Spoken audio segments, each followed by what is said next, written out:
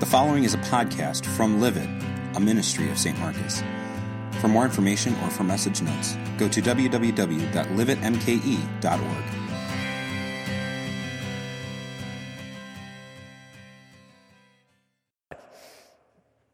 Grace, mercy, and peace are yours from God our Father and from our Lord and Savior Jesus Christ. Amen.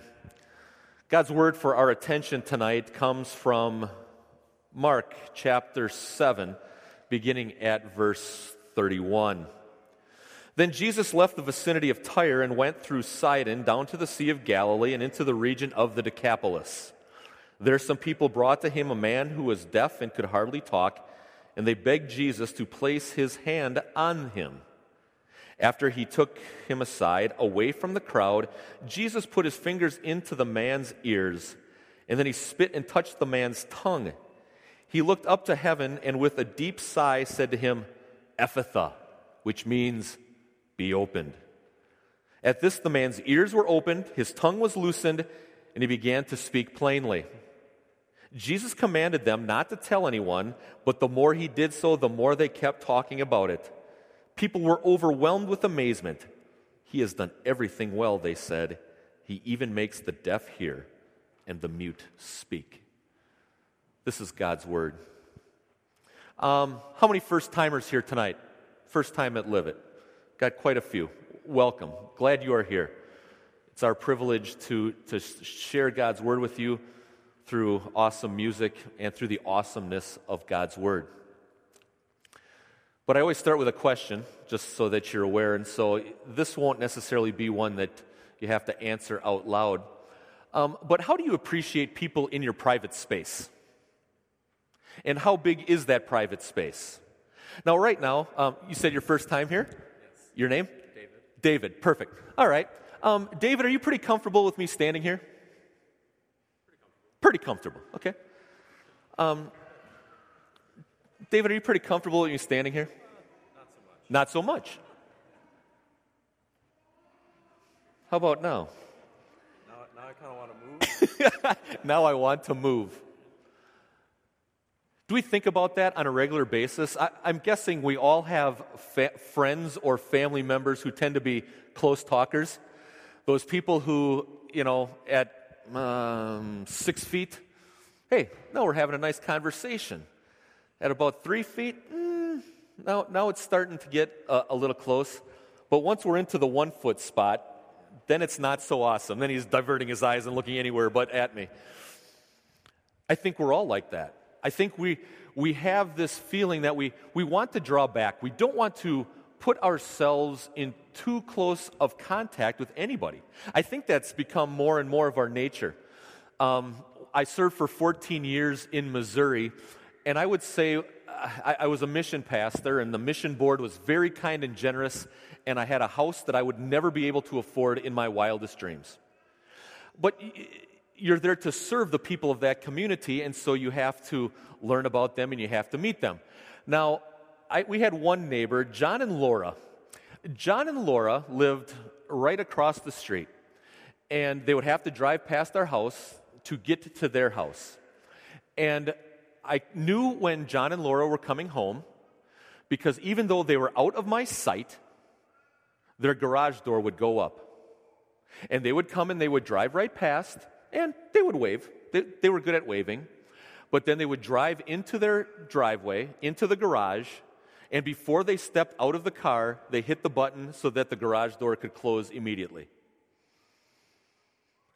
I think that's the way more and more people tend to be. We want to shut ourselves off and away from the rest of the world and all the bad things that are going on out there. Now, I found John and Laura to be very kind, but for the most part, they really were uncomfortable with the interaction. Now, I couldn't be like the other neighbors who had beautiful back porches or decks or all the other things.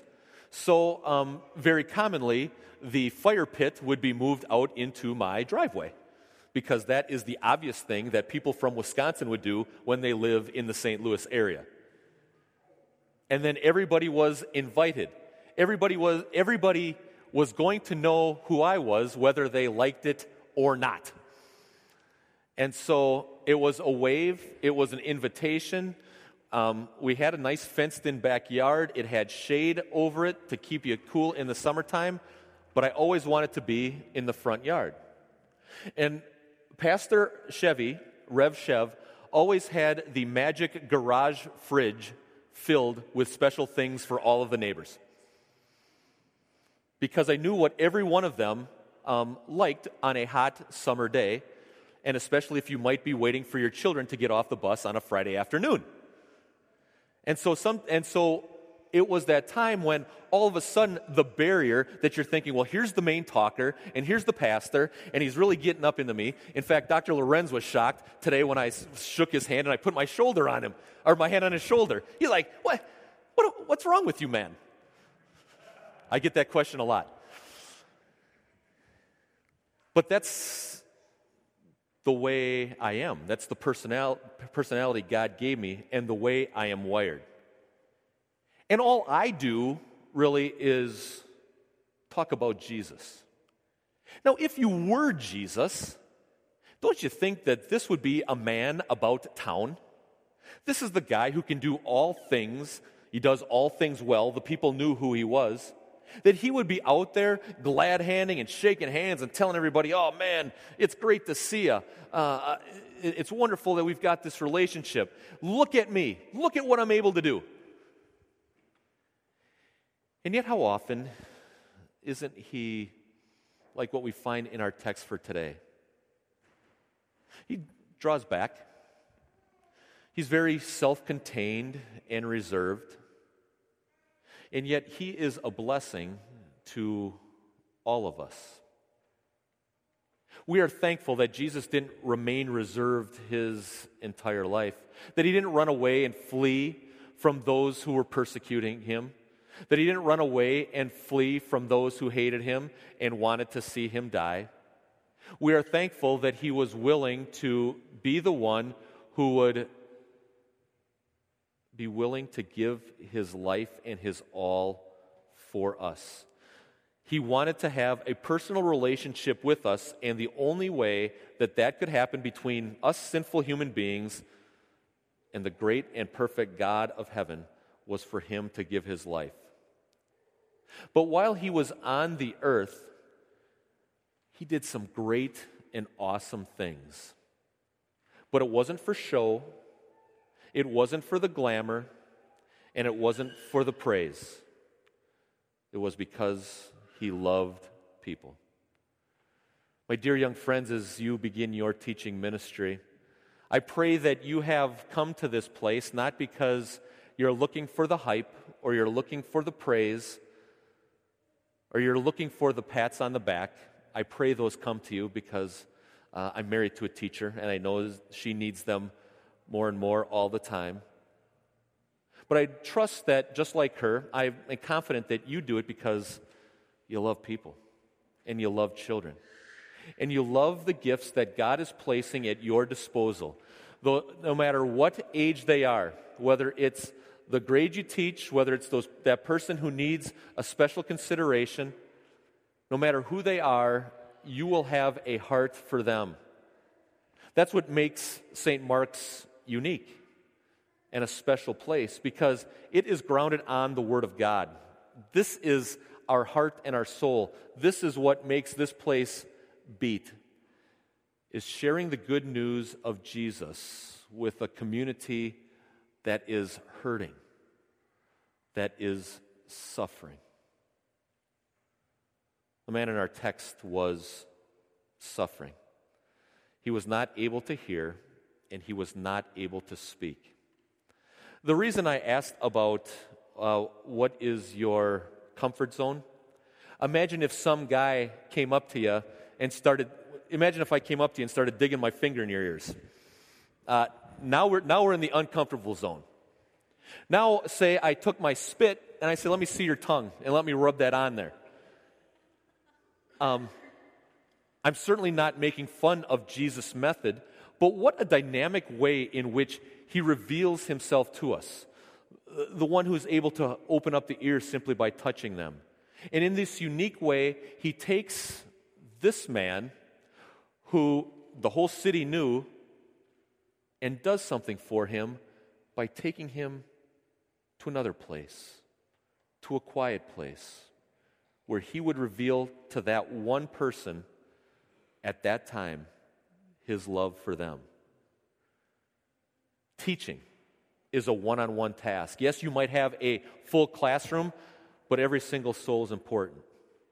Serving as missionaries, as believers do, every soul, every one at a time, is important. I had a family right across the street going back to St. Louis. And they had children the same age as our two oldest children. And it got to be close to the 6th grade year when confirmation started. We had 3 years of confirmation, 6th, 7th, and 8th grade. And we had been sitting there on a Friday afternoon, and she goes, you have Bible teaching for junior high kids, right? And I said, yes. And I just let the conversation dangle there. I didn't say anything more. It's like, yeah, that's what I thought. I said, we're going to be starting in about 3 weeks, and I think we've got 6 or 7 kids, so it'll be nice. And I let the conversation dangle. She said nothing. But a week later, I said, hey, Kathy, would you be interested in having Brett in the catechism class, the confirmation class? And she's like, yeah, that would be great. So Brett starts confirmation class. In the meanwhile, I get a call to serve another congregation, and I deliberate for about a month, and I decide that the Lord wanted me to remain in St. Louis. That night, Kathy and Jim saw that our house didn't have any cars in front of it, which was strange. And so they were nervous because they hadn't read their email to see if I had accepted the call or not. And so with a 6-pack in their hand, which was their custom, they knocked on our door and they said, are you staying? And I said, well, yes, I am. And they said, well, we would like to start studying God's Word too. We want to, if you're teaching our son and training him, we want to know what you're going to teach him. And we think that's valuable and important. Some people chuckle about beer at the bus stop. I've used that a couple times. But it's being social. It's being loving and compassionate and knowing where people are and being ready to use the resources at your disposal and being ready to share it when the people around you need it the most. Because I didn't sense they were hurting. Their house was fancy. Kathy shopped at the mall every Friday. They were very well-to-do. But I sensed that they weren't complete because they knew my Sunday morning habit and our family's, and I knew their habit was not the same as mine. Well, they learn God's Word. They grow in it. They become members. Jim ends up serving on the council. You see how God works in various ways and in different people's lives. And it doesn't have to be arm-swinging, gregarious, up in your face. It can be, I know who you are, and I love you. These people thought that they were doing this great and wonderful thing. They knew this Jesus guy, and he could help him. And Jesus most certainly did. But Jesus didn't perform this miracle only so that this man could hear and speak, which would be a great gift. But it was so that he could serve as a witness to the goodness and the mercy of the Savior from sin. It was so that he could stand out as a sanctified individual, appreciating what Jesus had done for them. I'll probably reference this picture every week that we do this series, because you think of the people who are out there, and they live under the dark cloud, and there never seems to be that opportunity or that breakthrough of the sun. And yet here's a person who, in the midst of suffering, was going to be blessed in a unique and special way. And in turn, once relief came, He was going to be out there and to serve others. Jesus said, shh, shh, shh, shh, don't tell everybody, because I know what you're expecting. I know you've been waiting for this Messiah. You've been waiting for him for 1,000 years, ever since David and Solomon went away. You've been wanting to reunite our nation and become this world power again. But I'm going to give you a victory in something much better. I'm going to give you the assurance of the forgiveness of your sins. I'm going to give you the peace of knowing that you have eternal life.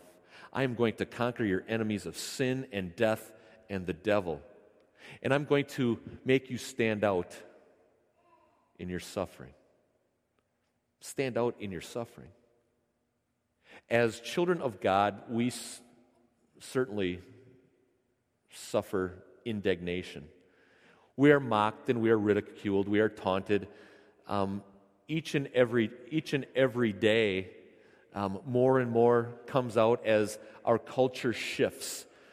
And do I dare say our hearts are tempted to shift along with it, with the way of the world.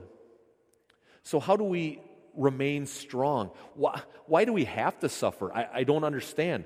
As Christians, shouldn't God just make it all better for us and make it simple for us and make it easy for us? My friends, in our sufferings and in our trial, it's our opportunity to stand out in the crowd. To not just focus on the here and the now and the ailment and the loss and the pocketbook and the difficulties we are having in our jobs and with our children, but instead it's all about looking at what Christ has done and putting our full trust and confidence in Him. It all came clear about a week ago. Friend Lori, actually not a member of our congregation down in Missouri, I got a cryptic text from her husband, Mike. Can I talk to you sometime? Sure. When is it convenient? 3 days from now. Okay, sorry to be cryptic, but Lori has breast cancer. 40 years old, 3 children. Lori had endured a couple things. Lori had forgiven Mike for infidelity, so she stuck it out. She suffered through that particular indignation. They had 2 children, and they decided to have one more child. And they had a beautiful child, my buddy Chase, who has Down syndrome. Awesome parents.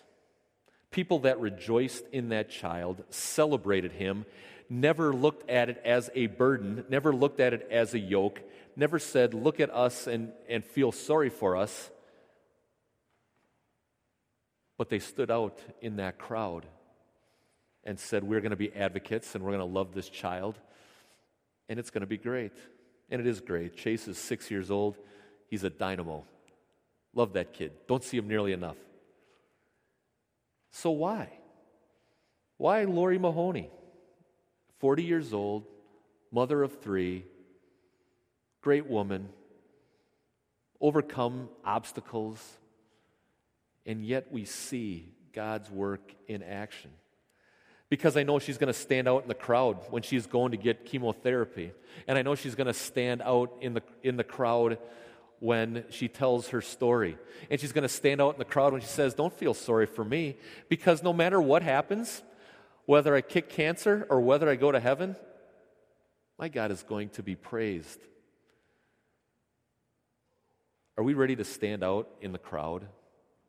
Are we ready to look at our situation around us and shrug our shoulders and say, this really doesn't seem all that bad? And my God is with me. And my Savior has won the victory for me. And my Savior cleans out my ears when I don't want to hear Him. And the Holy Spirit leads me to speak words of confidence and comfort and joy to other people who need that same message, that Jesus is their Savior too. As sanctified Christians who understand what Christ has done, that we are fully justified, that we are declared not guilty by our righteous Father in heaven. May we stand out in the crowd, in our suffering, not looking at a yoke that's too hard to bear, but seeing how Jesus has lifted that off of our shoulders, and now we are able to live for Him. And we live that way knowing that one day the yoke is gone. Eternal life through the gift of our Savior Jesus. May that be our joy and our appreciation each and every day. And with that, may all God's people say, Amen. Now may the grace of our Lord Jesus Christ and the love of God and the fellowship of the Holy Spirit be with you today and always. Amen.